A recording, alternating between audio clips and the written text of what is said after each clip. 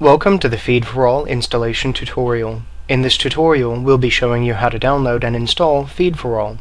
The first step is to visit our website, www.feedforall.com.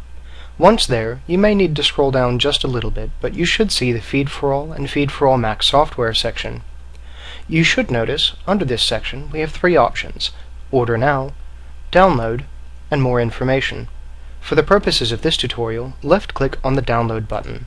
It may take the website a few seconds to respond, but you should see this prompt come up. Left-click on Save, and when asked, make sure the save in is specified to the desktop for easy reference later, and then left-click on the Save button. Now that we have the FeedForAll installation file downloaded, double-click on the file to run it. You may be prompted by this Open File Security warning.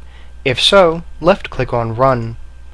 When the installation begins, on the first step, left-click on Next. On the second step, please read the End-User License Agreement carefully, then place a checkmark in I agree to the terms of this agreement, and click on Next. On the third step, you can choose a destination folder. By default, the program installs itself to the Program Files directory. If you wish to change this, please left-click on Browse and specify a new location. Otherwise, left-click on Next. Then left-click on Next on the fourth step.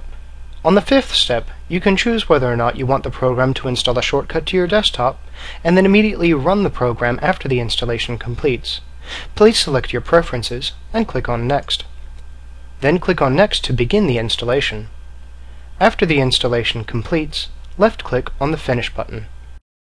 This concludes the FeedForAll installation tutorial. Please visit our website, www.feedforall.com, for more tutorials, including how to configure the program to create and post RSS feeds.